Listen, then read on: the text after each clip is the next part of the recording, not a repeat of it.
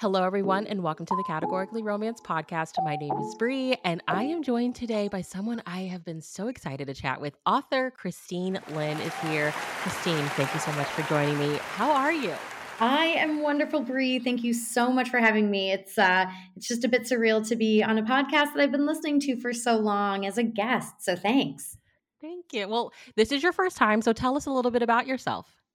Sure. Yeah. So I'm a debut romance author with Harlequin. So that's a new fun thing that I get to say as of July 25th.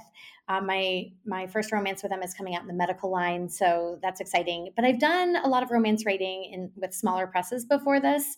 And I'm a mom, I'm a teacher, and so I've been leading this very full life that I'm lucky enough to have all of these sort of hats I wear, I guess. Just in that little bit, I jotted down things that I wanted to talk about, but let's start at the beginning. Well, Tell me how you became a romance reader, and then kind of give me where the inspiration for writing came from.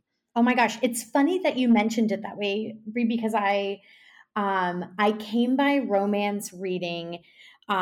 This is going to sound horrible, but as I became a romance author, so Okay. I got my degree in literary fiction, my master's degree in literary fiction, and I was a teacher of English, and I sort of read everything that I was being told to read, I guess, for education purposes and all that jazz.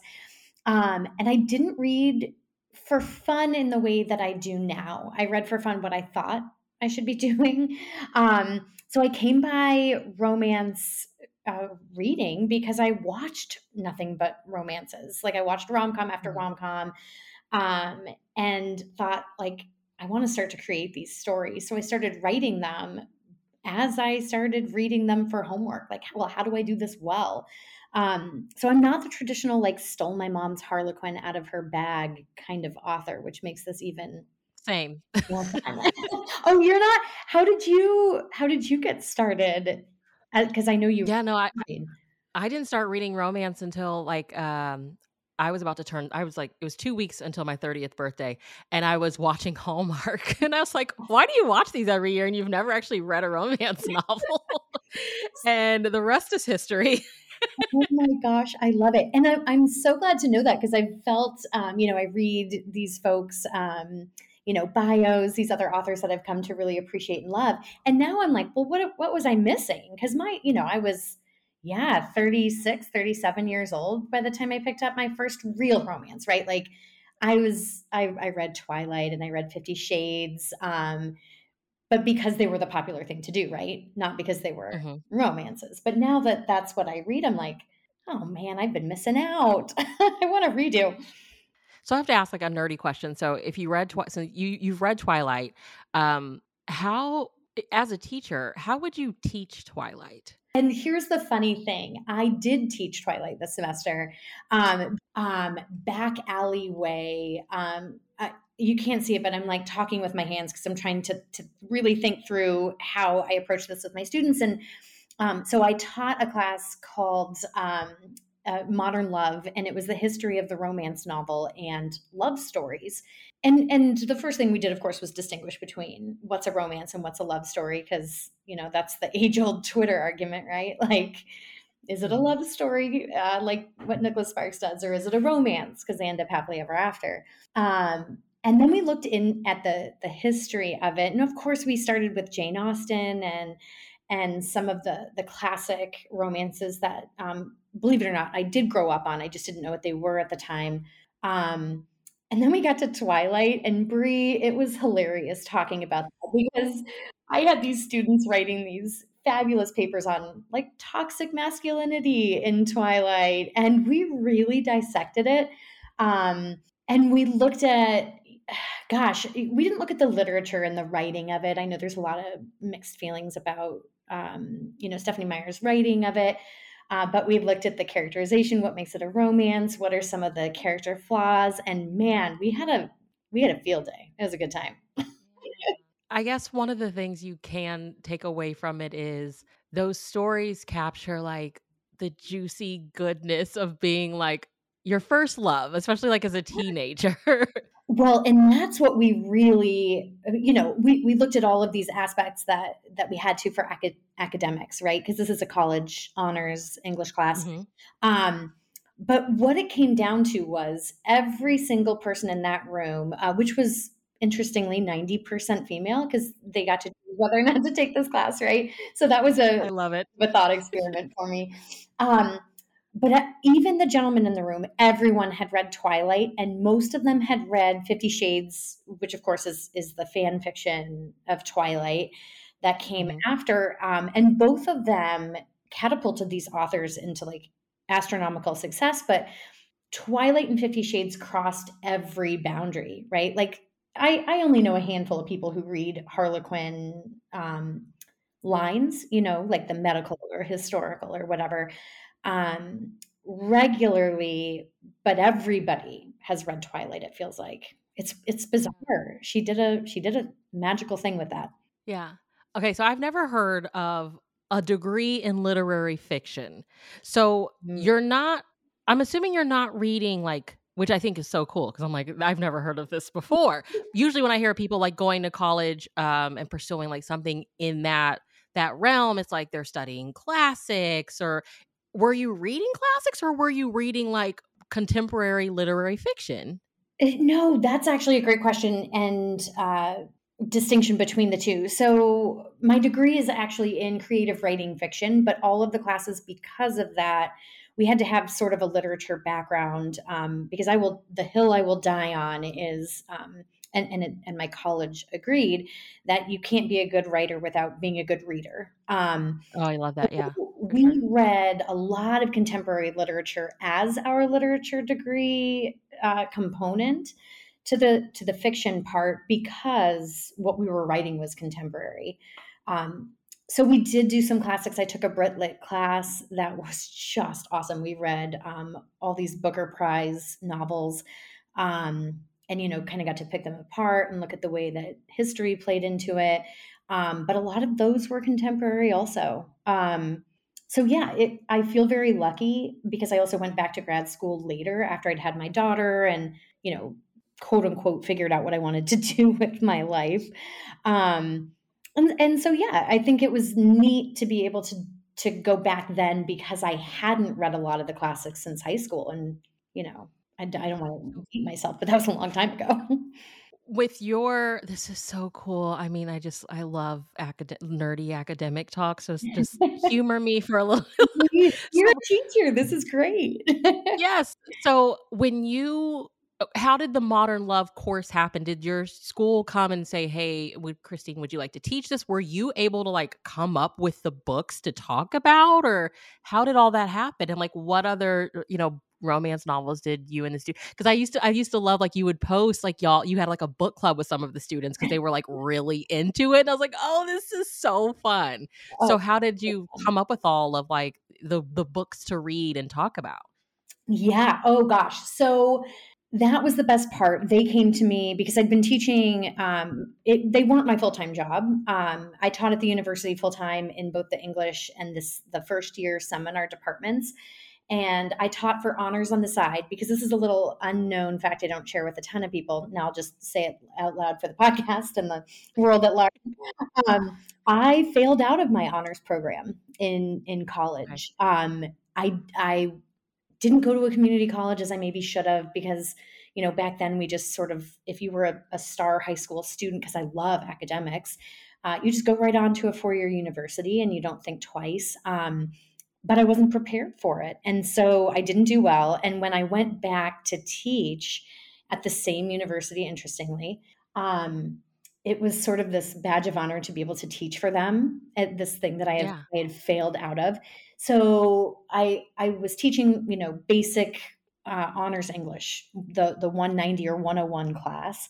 And then they came to me and said, "Gosh, we really need someone to fill in for this 290 class. You can build it to be whatever you want." But what they didn't know is I had been secretly building this class for 3 years. Like if they had given me the opportunity. I've got this modern love class because by then I'm indoctrinated into this romance world and I'm seeing it everywhere, like eating, sleeping, breathing. Gosh, there's romance in everything. Like Harry Yeah. Potter centered around it largely. Golden Compass, right? There's all of these other books that you wouldn't think centered around it. So I wanted to teach like why is this so important to us? Yeah, so I came up with the books, the syllabus, the assignments, which were so stinking fun. And we read everything. We the book club that you mentioned. The students all wanted to read more Colleen Hoover. Um, Yes. so that's what we did because it wasn't on my syllabus. Colleen, I put 4 books on my syllabus, and 2 of them were books about romance writing, critiques on them. And then 2 of them, we did Pride, Prejudice, and Other Flavors. And then, of course, Pride and Prejudice, and then watched the Keira Knightley movie because it's Mhm. college. You get to do Yeah. that. But the students, That classic hand touch scene. Oh gosh. You can't unsee it. you can't. I mean, and he was just so great. Did he go on to do other things? Do you know? Not to put you on the I spot. have no idea, but I will always think of that classic, "Oh my gosh, he touched my hand." Oh, it's so good. And my students were dying. Like 3/4 of them hadn't seen the movie. Only 2 of them had ever read the book before, which I found fascinating. That's a whole different, subject about what are we teaching in high school English classes now. But no, we had a good time. But then, sorry, so they got to pick the book they wanted to focus on for their final research paper off a list that I drummed up. So of course I put Twilight and 50 Shades and Colleen Hoover and that way everyone got to pick a different one and we got to cover more that way. But then so many of them wished that they had done Colleen Hoover that we started a book club. So that's how that Oh, was. okay. Very sweet. It was student driven. And one of my Barnes& and Nobles locally is, not very far from the University of Texas at San Antonio, and, like, anytime she has a book, like, there's, like, 2 shelves and a table, and I've asked the bookseller, like, "Why so much?" Yeah. And he's like, "'Cause we know we're gonna sell them." And, like, I just love seeing all these, like, college-age women, like, storm that store getting her books, and I'm like, "Does she know her demographic?" Like, from your students, like, did you get any takeaways? Like, what was it about her books that they were loving?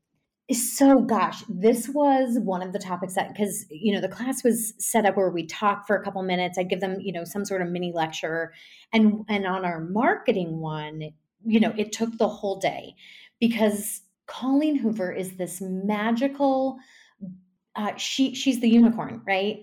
It's right time, right place, and just the right spark at a time when there was like gasoline in the air. And TikTok and Book Talk catapulted this woman with that audience. So I think it's judging off what my students had to say, it's multifaceted. She had a good story to tell that resonated with a lot of folks, and she marketed it to people who were ready to read and hadn't been reading for fun in a long time, which is another interesting phenomenon. I don't know if you see that as a teacher, but like not a lot of folks read for fun anymore, at least when I talk to my college students, right? They're like, nah, we're watching Netflix or video games or so I don't know. It's wild. Her success has been really cool to track.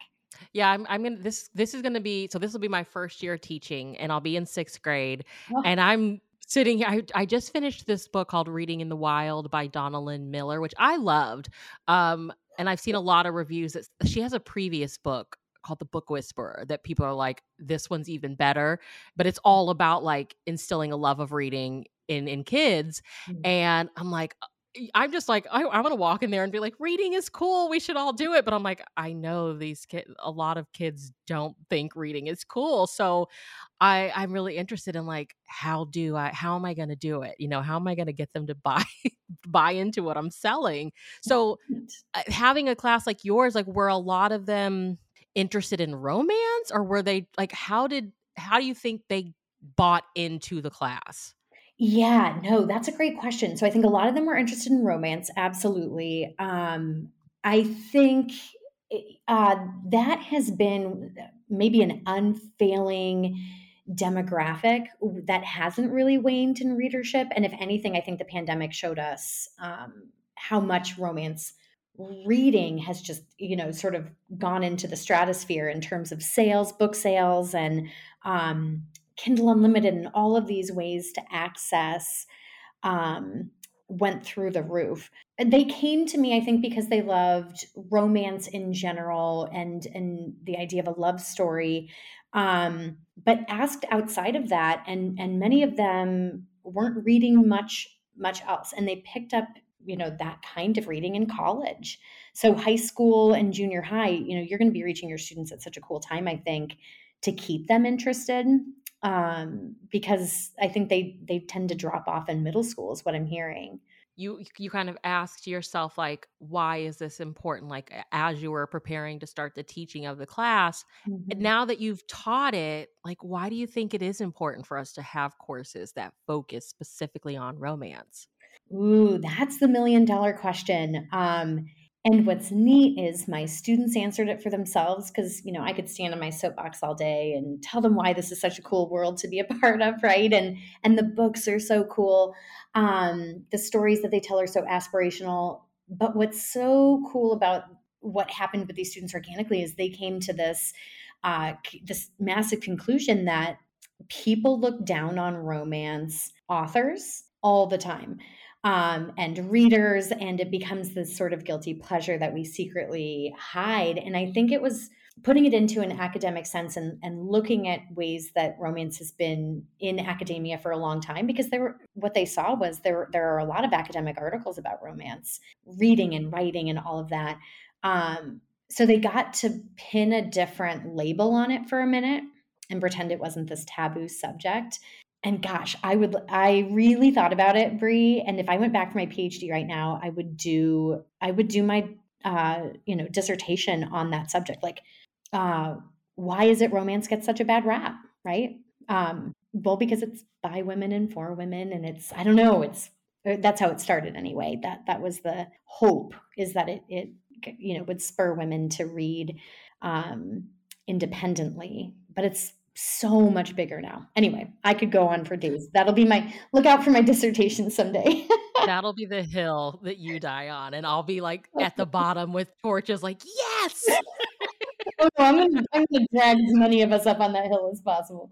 Yeah, we're gonna storm that hill and just sit on the top of it with you. But I do think, one of the beauties of the TikTok is you Mhm. do see, like, all, like, just these, like, from young girls to, like, older women. Like, I do feel like the culture is shifting a little bit, and I do think that it is just kind of the beauty of the pandemic. I mean, people wanted joyful things, and it's like, here's this genre that's been, like, spreading joy for years, that I think people gravitated towards. So it does feel like it's shifting a little bit.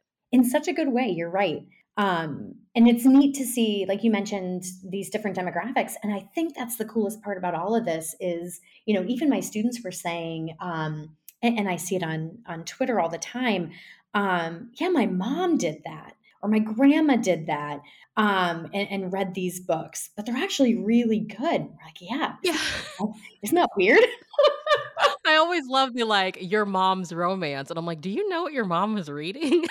You should actually take a peek." Favorite. That's my favorite. My parents both read 50 Shades, and my, dad will kill me for mentioning this on the air, but it was hilarious because they're both such avid readers, right? And it was the book to pick up. And I remember I'd already read it by the time I saw them, and I was like, oh God.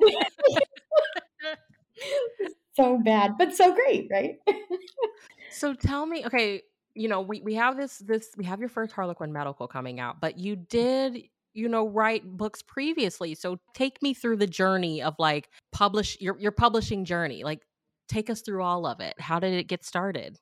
Oh gosh, sure. So I actually started publishing under, Kristine Lynn is a pen name, because I really Mhm. didn't want my students to find me. So I started publishing under my given name, just literary fiction at first, again because that's what I was told we do.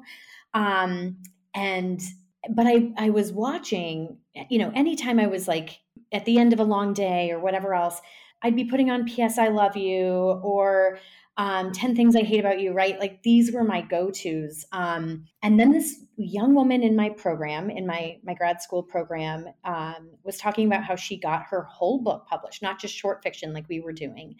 And we were fascinated, like, oh my God, what'd you do? Like you got your thesis published. You're just the first one of us. And she was like, absolutely not. I write romance on the side. Like, forget my thesis. And she gave us permission. And I say us because then there were three of us who were like, tell me more. How do we do this? This is, I had been thinking of it for a long time. And sorry, I'm going to interrupt myself and go back way further, like 10 years prior. Uh, Go ahead, go ahead. this scene from Lethal Weapon 4 totally stuck with me. And this is like the original Lethal Weapons, right? Not like the TV show that's on now.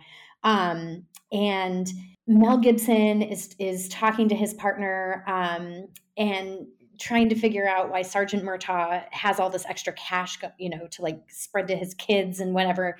And they think he's on the take. They think he's a dirty cop. And then finally, in this like firefight scene, it comes out that his wife is a romance author on the side, and she has this pen name, and she's made them this extra discretionary income. And I said 10 years ago, like, and maybe more at this point, that'll be me. I will do that Yeah. someday, but I never gave myself permission because there was a taboo around it in my program, in the people I talked to about books and reading. So yeah, then fast forward, this woman in the hallway, I can picture where I was when she said, like, are you kidding? Like, no, I publish romance novels. And I wrote my first one in 4 weeks that winter. So like maybe 2 weeks later, I sat down at my computer and just got this whole thing written. And that book is going to be coming out in a different iteration in September. But yeah, then I didn't stop. And because Bree, I don't know if you've talked to other people exactly about this, but it's the most fun I've ever had. Like, I know you Really? write too. Do you feel that way? Like I feel like it's joyous to write these stories. Yeah, I mean, I'm getting started, so it's also really hard, but it's so exciting at the same time. It's so exciting. It is. It's totally both. You're right. I think it's just the most fun because 4 weeks though? Oh 4 my gosh. weeks, and it was like a 75,000 word book. It was monstrous. But all I needed was the permission. And that's so Yeah, awful to say because we really don't, right? And I think especially as women trying to break into the publishing world, it feels like we need that, but we don't. Like I wrote that one for me, and I'll forever be proud of it. It was a story that just needed to be told. But anyway, I after that I couldn't turn off the tap, and I came up with a couple different stories. But I didn't know what to do. Like I actually just met with the editors here, and sorry, I'm in Ireland right now, but I flew over to the UK with my daughter from Ireland just for 2 days so that I could meet the Harlequin and Mills and Boone editors, and they were the nice. I loved those pictures. I loved seeing your daughter there. I was like, "Oh, that is such a special experience." Oh, she chatted them up, honestly, more than I did. It was pretty great because she's a little writer, a budding writer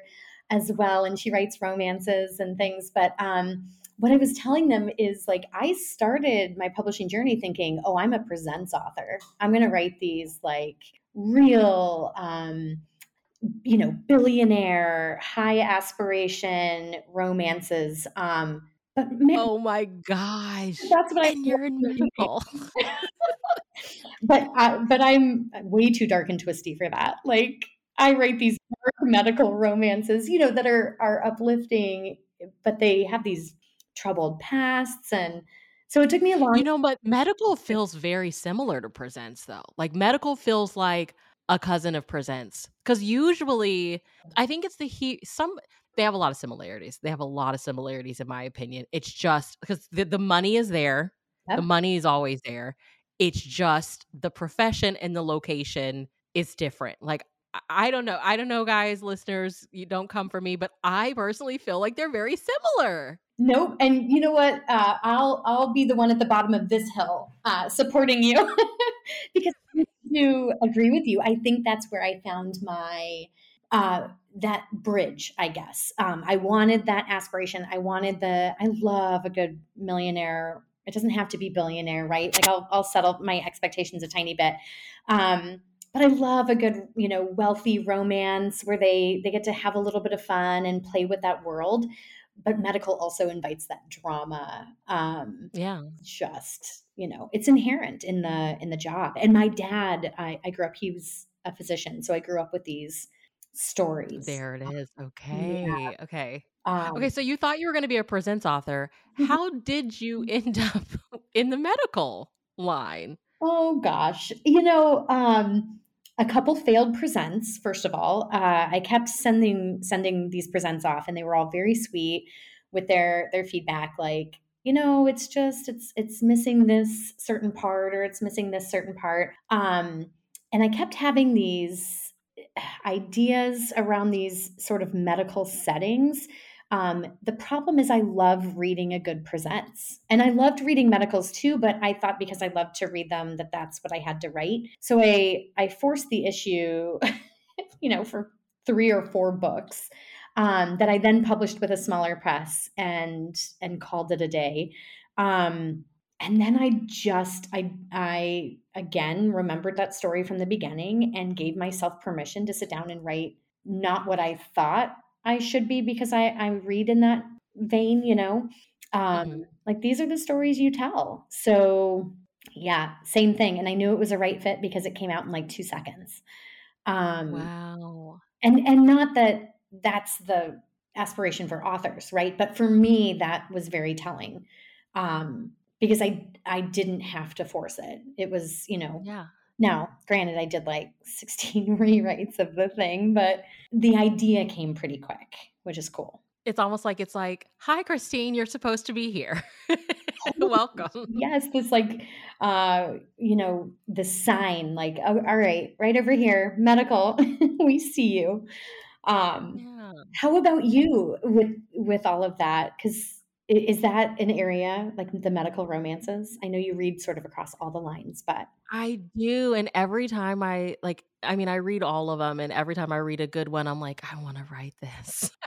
I really wanted to submit back during the blitz that medical had, and I Mhm. had this whole travel like, I still have, like, this whole travel nurse idea. It's always, like, the heroine and her issues that come to me, and I struggle really with my hero. I'm like, "I don't know about you," but the heroine's just like my girl, she came to me, I could see her and everything. She was getting ready to go to work. I knew what city she was in and how long she was there, and I was like, "But you have to fall in love with somebody." So, like, that's where I struggle. So I'm still chipping away at it, but I did not get it in time for the blitz. So the Oh, goal is to like one day actually I just want the experience of being part of one of the blitzes. But yeah, every time like I have a whole small town series in my head that I would love to do for heartwarming. I mean, I love the romance line. So like every time I read one of those, I'm like, I want a pink book with my name on it too. So we'll oh, see. We'll see. my I aspire to be like the next Maisie Yates with books in like multiple lines or something. We'll see. that woman, I'm so glad you brought her up because she is like the gold standard in this industry right now. And there are so many of them, right? I follow Terry Wilson, I and love everything that Terry. she's doing. And I've said, like, I want to be Terry someday, but with my books with a little bit more heat, right? Like I want to be spicy Terry. Yes. Like, I want that to be but Maisie Yates, man, she's popping out like a book a week. It's amazing. She's prolific. Tell us about Brought Together by His Baby. I love this story and it's so horrible because I wrote it, right?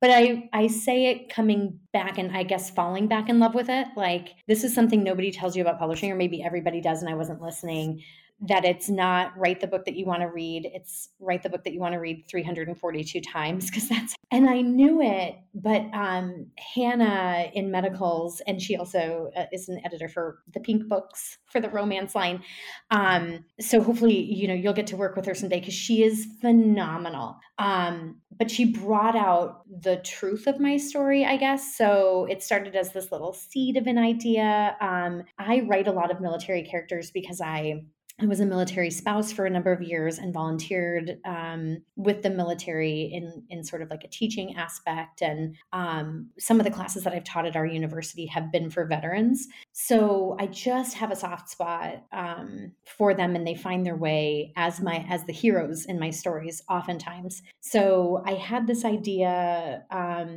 It's super corny, but it's like one of those things that just sort of shows up in your head. I don't know if it was like in a dream one night or but I knew that he would be declared missing by the military when he was on an active deployment, and something would have happened to his spouse after she gave birth. So this baby was essentially an orphan, and the woman who took her in would fall in love with this baby, of course, until this guy was found and brought home. And then what happens when these two both, he wants a chance to raise his daughter, but she's fallen in love with this girl. And so they're sort of rivals, but rivals over a child, which is like the worst kind of pawn to have. And so the story was there. It just took some pulling out to figure out, how do we tease these other conflicts in this medical setting? But yeah, I'm in love with it because, there's like a baby with squishy cheeks. Can't beat it. Writing a medical, you don't like overdo it, but you do give us scenes of them like on the job. So like what did the like research for those moments look like? Oh, my poor dad. The book is actually half dedicated to him. It's dedicated to Isabel, my daughter, always and forever. And then also to my dad for being that guy on the other end of the phone when I was like, hey, this character's in anastolic shock. Is that realistic? Is that so between my dad and Google, I've learned a lot about the medical world for sure with research. But I guess the hardest part about medicals for me, and it was easier when I was writing my version of Presents, that's what we'll call them, is all the side characters, right? So there's nurses and there's these support characters that I feel deserve a voice because, the world of medicine and all the people in it are the unsung heroes, especially, gosh, COVID showed us that truly. But there's no room on the page, right? It's like a 50,000 word count. So you really have to distill your thanks for these side characters. So now what I've realized is, oh, that's fine because I'll just write their story next. So it's been a learning curve for sure. And I remember a while back, I saw that you were working on a continuity, you and Denise and Wheatley. Is that still happening? Oh my gosh, it is. I love a medical continuity, especially with medical. Y'all don't mess around. We usually get them in the same month. So it's not like you have to wait. Even better. So I love, because you know more about it than I do. It's been very sort of hush hush. We just got like a bare bones timeline. So I know that Denise is submitting her medical that she's working on right now sometime in August. So they said sometime in September, we will get, the one pager. And that's what's so cool is we're getting the basics of an idea that we then get to tease out in our own ways. And gosh, Denise is a one-click author for me. So I'm so excited she's moved over partially to the medical line because I love her writing. So to get to work with her and make these ideas together while we're both relatively new to the medical world is super exciting. It's gonna be a cool deal. I will keep I you cannot posted. wait. I'm so excited for y'all. I'm so excited. I'm so excited you're here. It's great. I want people to read more medicals. I think here in the States, people don't realize it's a thing. I think it's very much like I know I had this assumption that like it was like all the writers of medical were like over in the UK. And it's like, no, now we have you, we have Denise, we have Juliet. She lives in like Ohio. Like a lot of the authors are here in the States, but it's one of those like you don't see it at the store. So I don't think people realize it's a thing. And it's like they're really, really good books. I want people to read more of them. I totally agree. And I don't know why that is. And you go into, I'm just going to use Walmart as the example. You go into a store like that and there's these heartwarmings and presents, of course, and desires, although sadly we won't see those on shelves as much anymore. But I'm excited about the new line coming out with them. But yeah, I don't know. I don't know what the back side of that conversation is, but the cool part is I'm not shy shy, so I plan to ask Yeah. questions once these things start happening in that world for me. Because it'd be cool to know, like, how do we get these in the hands of more readers? Because I love reading them too. Again, these are like one-click authors for me. It's really cool. Yeah. Well, speaking of Desire, we read a book a little while ago together from Desire. We read Oh So Mr. Right by the wonderful Nadine Gonzalez, which I believe this is a Texas Cattlemen's Club book. It's part of the wedding series. It is. And would you believe that it is one of my first known Texas Cattlemen's Club? Then when I started looking it up, because I was lucky enough, I don't know if the copy that you got has The Man She Loves to Hate as well. Yes. So I was like, well, now I've got a second book. And now I want to read the whole ding dang thing, but there's so many. This is so cool. Yeah, I'm very I could probably count on one hand how many Texas Cattlemen's Club books I've read just because I want to read everything in the series type of person. And so I find it really awkward to just jump in, but I was like, well, this is Nadine Gonzalez. So Totally. um yeah. So I mean, I guess I'll read the back of the book and then I have questions that I wanted to ask you. I mean, we read it a while ago, but shout out to Nadine if you ever listen to this. We love you. So if only falling in love was as easy as falling into his bed. Dot dot dot. Commitment shy photojournalist Sasha Ramos, which I love when we have a commitment phobe heroine, Right. is the latest in her family's long history of runaway brides. But when her sister's upcoming wedding triggers her need to flee, risk taking businessman Nicola Williams gives her all the passionate reasons to stay. But falling in love, it will take a Texas sized miracle and one determined bachelor to get this guarded, headstrong beauty to stay. So, two words off of the back cover alone kind of got me was Mhm. the commitment shy. Like, I want to know how we get an HEA at the end when this person is afraid of commitment. And then runaway brides. I love a runaway bride in romance as well. So, give me like your overall thoughts, just like based off of the summary, like what stood out to you? What was it like? Yes, let's read this book. So same thing, because you nailed something I think that's like so important for romance readers, are these tropes, right? And I know you said you mentioned that you love, oh gosh, not rivals. What was the trope? Like Oh, the fake dating, because sneaky. it turns into fake dating. Yeah. Yes. So I think what you said earlier about this idea of runaway brides in a romance novel is so counterintuitive to love, because we love the HEA, right? And the happy ever after happens at the end of an altar in so many of these books. But what I loved about it is exactly what you said. It was, we've got this woman who's the commitment shy person, not the stereotypical, hero who's a little bit commitment shy. And you find out later that it's part of like this curse they believe has happened to their family, because it happened to their grandmother and then their mom and now her. And so yeah, the back of the book had me just hooked. And then like page 2, I was in. And uh, that's a quick one for me. So no, this was such a good book. Yeah, I know Nadine, she was one of our, like, very early guests on the podcast way back in the day, and we share a love of Sex and the City, and I feel like anytime I read one of her books, I just get those vibes from her. I just love how, like, fun and sexy and just her books are just so fun, and they just kinda sparkle, but Yeah, with the, like, commitment phobe, like, you touch on, like, usually it's the hero. So right. when it's a heroine, like, as a writer and a teacher, like, if you were teaching your girls, your students, I mean, because you did have some gentlemen in there as well, does it does the dynamic have to be different? Like, for it to be a heroine, like, I've read, oh gosh, it was a couple of summers ago. It was more like a literary, like, I think it was more like a women's fiction novel, and the heroine too was the one that was a commitment phobe, and it was a curse that she believed was on her family as well. It felt like the reasons have to be different if it's Yeah. the heroine versus the hero. What do you think? Gosh, I'm so glad you hit on that, because that is something that we actually talked about in the class, and we have this conversation in this romance world just as readers and authors all the time.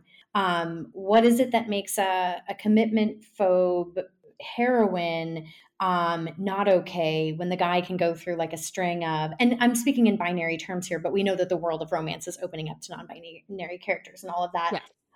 But in this hero heroine setup, there is a difference, and we're breaking away, and it's authors like Nadine that are doing it really well, because even though the author thought it was a curse, everyone else in the book told her, like, that's not real. It's not a curse. You're fine. You are who you are, and that's okay. So I loved how she went about it.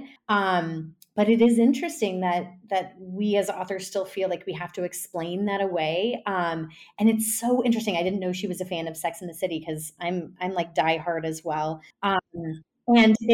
And they were the first batch of women on TV. And granted, it was HBO, so it was like limited TV, to reach out and say, like, hey, it's okay to be a bit of a player until you find out what you want. You can also never find what you want, and that's okay. It was that, again, that permission granted. But Nadine does a good job with her secondary characters with that. Like, the other folks in it are like, you're fine. Okay, total tangent, but I have to ask about Sex in the City now. So, like, who was your favorite? Or who was your least favorite? So Samantha was my favorite. Her humor, her Same. self-awareness, and interestingly enough, my least favorite, oh gosh, it's not Charlotte, Miranda, because I am Miranda, and so moments of introspection, I always wanted to be a Carrie. I want to be the carefree author who writes and you know, does what she needs to do to take care of herself in this city. She has a lot of fun, but I was totally Miranda. I'm relatively responsible now, right? So I didn't like her character because I'm like, oh, it's like watching me. Yeah. But Samantha, she said what she wanted. She did what she wanted. She was aspirational romance for sure. How about you? Where do you land? That's so interesting how you put it like that, because it wasn't that I disliked Miranda. I did feel like out of all 4 of them, I was probably the most like her. Like, you Mhm. get up every day, you go to work. Sometimes you hate it, sometimes you love it, but, like, you're responsible, you do what you gotta do. Like, out of all 4 of them, I feel like we got the most work from her, and then maybe, like, I mean, obviously, we saw Carrie writing all the time, but it was just Mhm. a different vibe. Um, but yeah, I feel like Samantha made the show, but then I saw this thing on Twitter recently that said Samantha and Charlotte are essentially the same character, and now I can't stop thinking about it. And I'm like, in a lot of ways, it's so right. That is fascinating to me. Okay, this is gonna be like a night ruiner in a good way, right? Like the thing that, like, sets you off on a different tangent of what you thought you were gonna do in the evening. Yeah, now I gotta give that some thought. Huh. Yeah, Mm. it I'll pull it up because I think I retweeted it. I will find it and I will tag you so that you can read the thread. This is It was really good. It was really good. ah, But yeah, so I feel like you can see kind of like that, but you can just see mhm. that Nadine enjoys, consuming things like that in her books. Like, it feels very girly, very just like a lot like Terry Wilson. Like, her last book, Her Man of Honor, I was like, this is her homage to, like, her love of, like, Sex in the City. It's so good. I love that people are embracing it. But the book does turn into it turns into fake dating, which I Yep. love fake dating. What are your thoughts on fake dating? Oh, I Or just, like, fake romance in general? love it, love it, love it. And we actually just had a conversation at the Harlequin office. So this is super funny because my daughter is very into like K dramas and K-pop and that whole world. And she was talking with 2 of the other editors who were there about their mutual love of the same thing. And they were pointing out that so many K dramas revolve around that trope. And then I started thinking about everything that I consume, and it's all fake dating. Just like, I said 10 things I hate about you earlier, but oh gosh, How to Lose a Guy in 10 Days, right? It's like one of my favorite movies of all time. And I've shifted away from books a little bit, but it's That's fine. such a good trope. It's so much there, right? The threat of getting caught, what happens when you catch real feelings? Does the other person have them? It's so good. So, Yeah, I think I'm usually in it for, like, I wanna I think what keeps me picking them up, if it's is the fake romance trope, is, like, I wanna know your stakes. What stakes are you giving to these 2 characters? Because I think they are tropes that we see a lot, but I think it's for a reason. It's so fun to see, okay, how's this author gonna do how are they gonna pull this off? oh, yeah. Well, because I guess that's, and I don't know, tell me if you agree or disagree with this statement, that when you're in the world of romance writing, there are the same tropes that come up over and over again, and that it can get a lot of flack in the outside world. There was this wonderful quote about romance gets judged by the worst of it, and other Mm, literature gets judged by the best of it. So, that sounds like so crime accurate, and yeah. thriller and things like that. But then we look at these things that have been either overdone or done poorly or really exacerbated. These things that aren't working in writing anymore.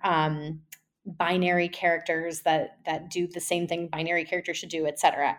But I think what's so interesting about all of that is that the tropes have to get redone. That's what we're working with, and people like Terry Wilson, Nadine Gonzalez, they're doing it well. So you don't even feel like you're reading a typical fake dating until you're done, and you're like, huh, that was really cool.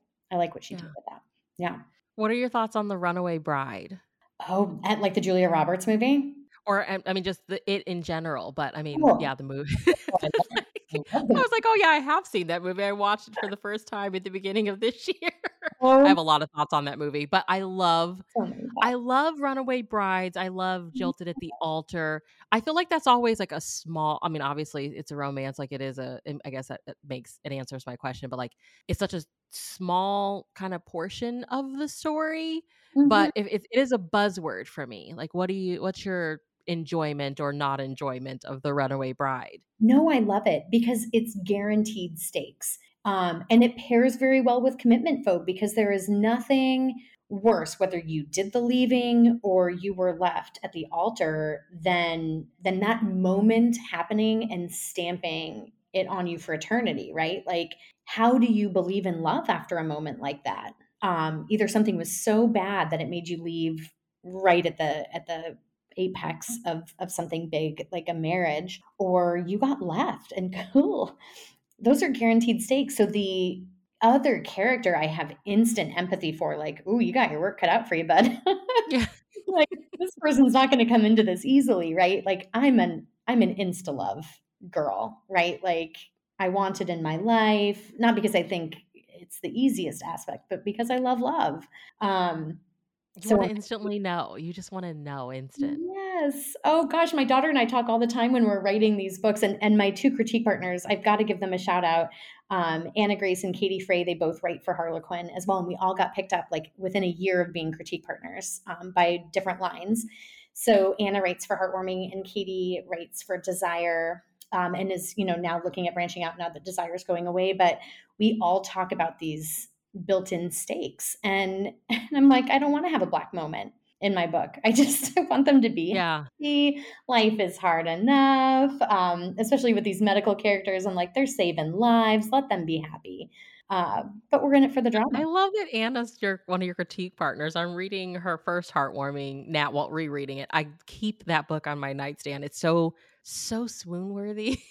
Oh my, Because we're reading Heartwarming this month here on the podcast, and I told my 2 friends, I was like, "One of them's kind of a cheat. I'm going to be rereading it." But yeah, it's so good. She's so good. oh, she's so good. And it's like a 5-book series. And I read book 1 and I'm like, okay, that's it. Like, where do you go from here? And then every book gets better. And I'm not just saying that because she's my critique partner, but she makes my job easy as her friend and critique partner. I'm like, this whole family, like, I want to know them.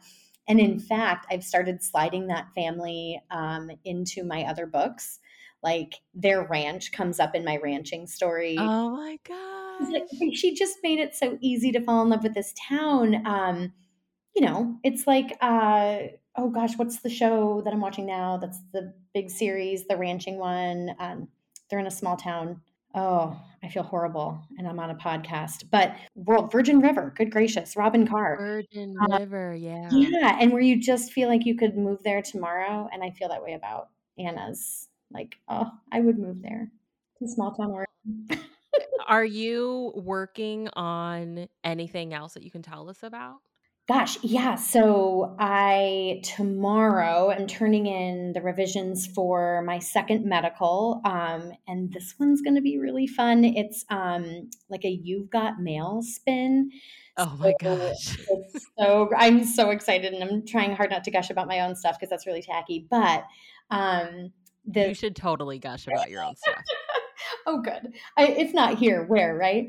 But no, it was such a fun story to write, and it's actually pretty fun to revise because again, Hannah is helping me bring out these internal conflicts of this, boss CMO woman who can't really make friends in her industry without it sort of undermining her professionalism. So she's found this guy online that she loves to talk to about her horrible new surgeon that she has to work with, and they're the same people, which is just so fun.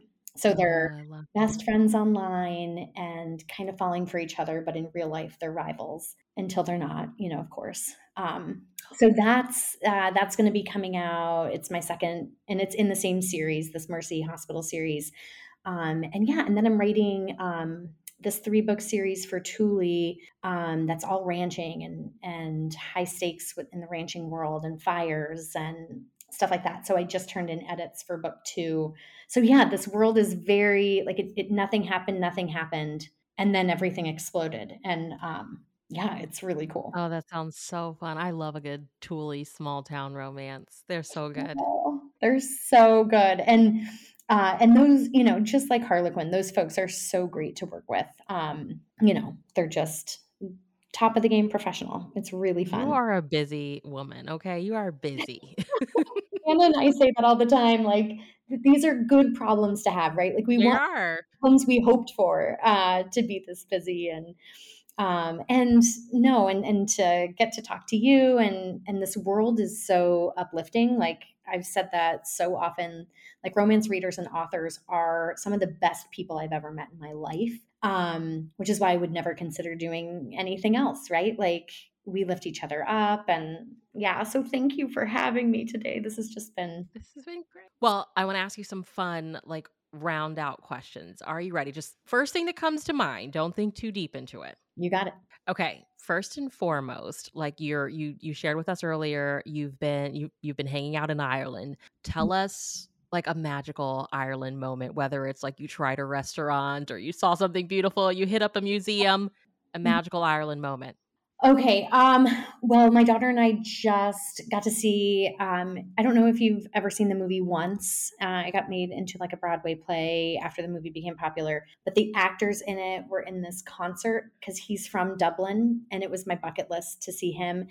And I don't know if you've ever seen those old movies or TV shows where they show people walking into like an Ireland pub and people just pick up instruments and start singing. And it was Oh my like god. that, like such an intimate little venue and um, playing the guitar. There was a violinist. I mean, it was just phenomenal.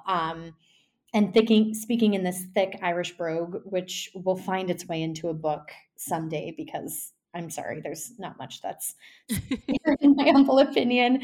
Um, so yeah, we had this magical moment together of getting to listen to this great music. Yeah, it was great. Well, as a mom, we both have teen daughters. Mine she'll be Mhm. 15 in November. Mine too, How has oh, yours is gonna be 15 too? totally in November. Oh my gosh. So having a teen daughter, what has this experience, I guess, taught you about like your younger self and like the woman that you've become, if that makes any sense? Like reliving your girlhood, I guess, in a way. Mm-hmm. Um, so this time traveling with her, like we're over here for most of the summer, it's sort of like a reset button for both of us. It reminds me very, very much of what it meant to be a teen and to be able to go to my mom because my mom and I are very close. Um, and be able to talk to her. And so my hope was to create this moment for the two of us, that, she's always come to me for things, but I'm so busy and I'm a single parent. Um, right now. So this, being able to put aside, I'm still writing, of course, because I have to, but to put aside everything else has reset my priorities, right? I think it's very easy when you're in the muck of it to just go, go, go. And to take the time where you can, as opposed to, I'm going to make this time for both of us. So we have laughed harder than I've laughed in a really long time. And she actually said something. She said, either I've gotten funnier or you've gotten more delirious because you're laughing at all my jokes. And I was like, Oh. you've always been funny, but no, now I'm chill enough that I can listen to the whole story or the whole anime recap or the whole, because I put everything else aside. So I don't know if that answers your question, but it's been great because it's brought I back think my that's teen great. years and hopefully what I want hers to look at and look like. Yeah. I just love those moments when I, like, stand back and I'm like, "You're, like, obsessed with things like teen girls have been for Totally. hundreds and hundreds of years." Like, Harry Styles is all over your wall, and you you're looking at me crazy because I know the words to Christine Aguilera, and I have to explain to you that, like, she was my, like, she's For from sure. my generation. Yes. It's just it's so fun. I think it's just I don't know. I have a thing of like teen girls are just so great. So having like you on as another mom of one, I'm like, how's it going for you? Oh, it's so funny. I think of that meme and it's horrible because she actually, I don't know if your daughter does this, but she speaks in memes. And so I've learned to also speak in memes.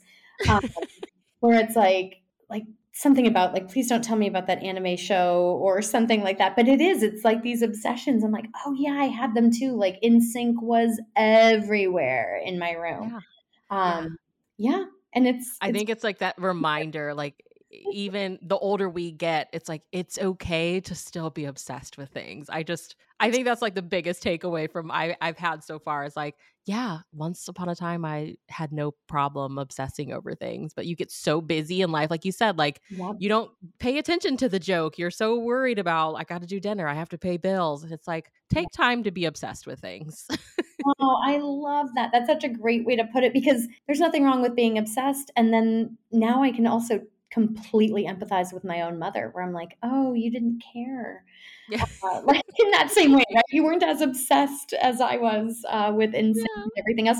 But she went to a concert with me because it was, important to me at the time. And no, it's a great way to put it. I'm going to be obsessed more. Yeah, we should be obsessed. Okay, you've talked a lot about rom-coms, and I love rom-coms too. Yeah. You'll have to come back and we'll have to like talk about a rom-com or feel like, but like this may be hard for you since you love them. Oh, What's your favorite? oh, good grief. I'm obsessed with rewatching a few. So I don't know Okay. if you can pick a favorite. But I'll give you my favorite right now because of where we're at. And it's one of the few that I rewatch all the time. And it's P.S. I Love You. In fact, I made my daughter in the pouring rain. We had like a yellow rain and wind warning in Ireland, which is like how they do it. Um, and I didn't care. We were going to, on the way home from our trip, drive through this national park that she was in, that Hilary Swank drove, where she met Gerard Butler. And it's going to be so great. And we're going to hike in the Moorish area. Like, it's just going to be beautiful. And it poured sideways, like sideways rain.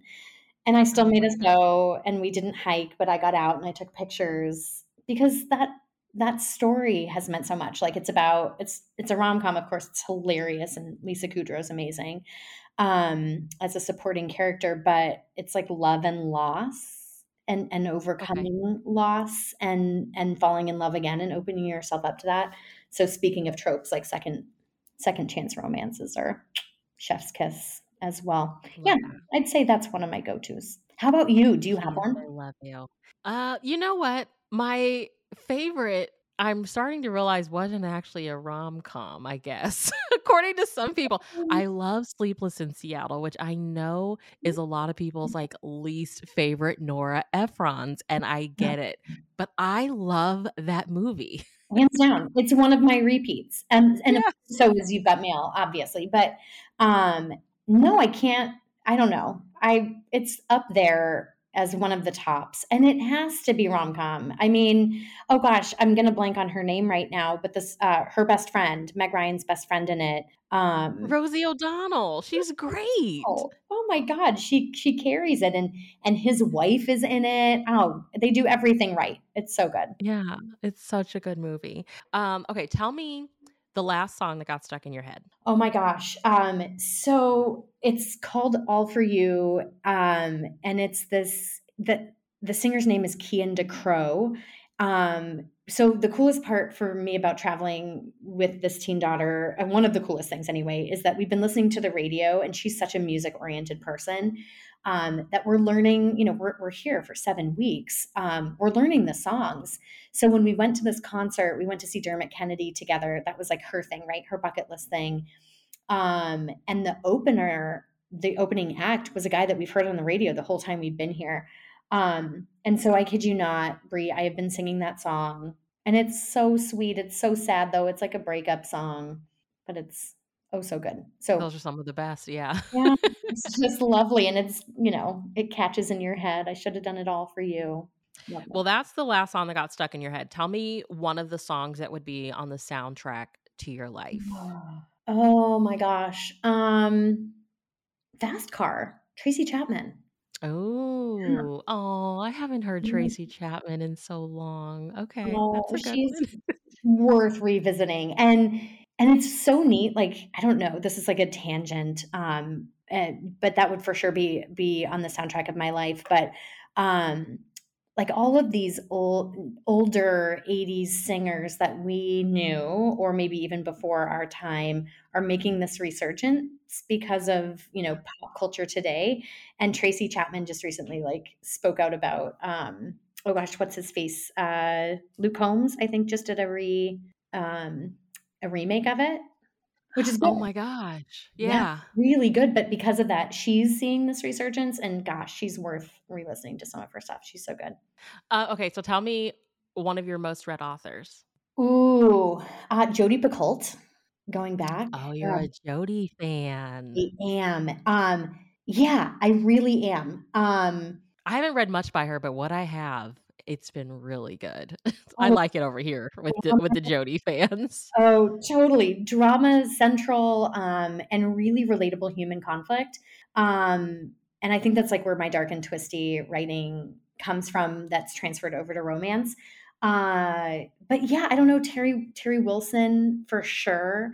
Um, in terms of romance, like I will read anything Terry writes in She's so any good. publishing form. She's so good, and she does it seamlessly. Like she has a distinct Terry voice. She does, she does. I just love how girly Terry is, and I've told her, like, "I just love how unapologetically girly you are." Yes, not only unapologetically, I've always I've wanted to be, Maisie Yates as well. I think that was such a great thing that you said earlier. To be the next Maisie Yates would be huge, because I think I'm a lot like Maisie Yates, like in Mm. terms of my day to day life, and very busy, and I want this career to be successful. Um, but secretly, I would love to be Terry. I just could never pull that off. Like she not only is unapologetically, but she is so perfectly herself. Like no Yeah, one could replicate Terry. yeah. She's pretty great. Well, tell me one book that you wish you could have the experience of rereading again for the first time. Oh, oh my gosh. So there, one of my favorite romances of all time is a British author, Jeanette Winterson. Um, and she won the Booker Prize with one of her other books, but someone turned me on to, like 15 years ago, this book called Written on the Body. And my copy of it, because I reread it every year, is like taped together, like sticky taped. And that's the only I thing. love a taped together book.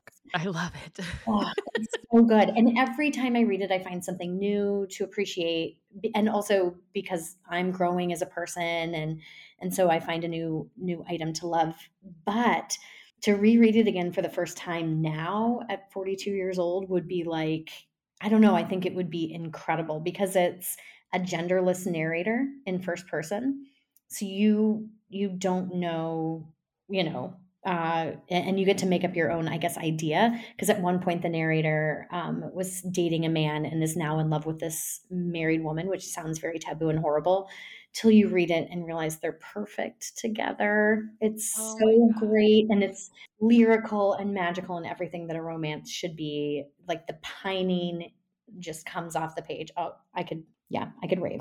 How about you?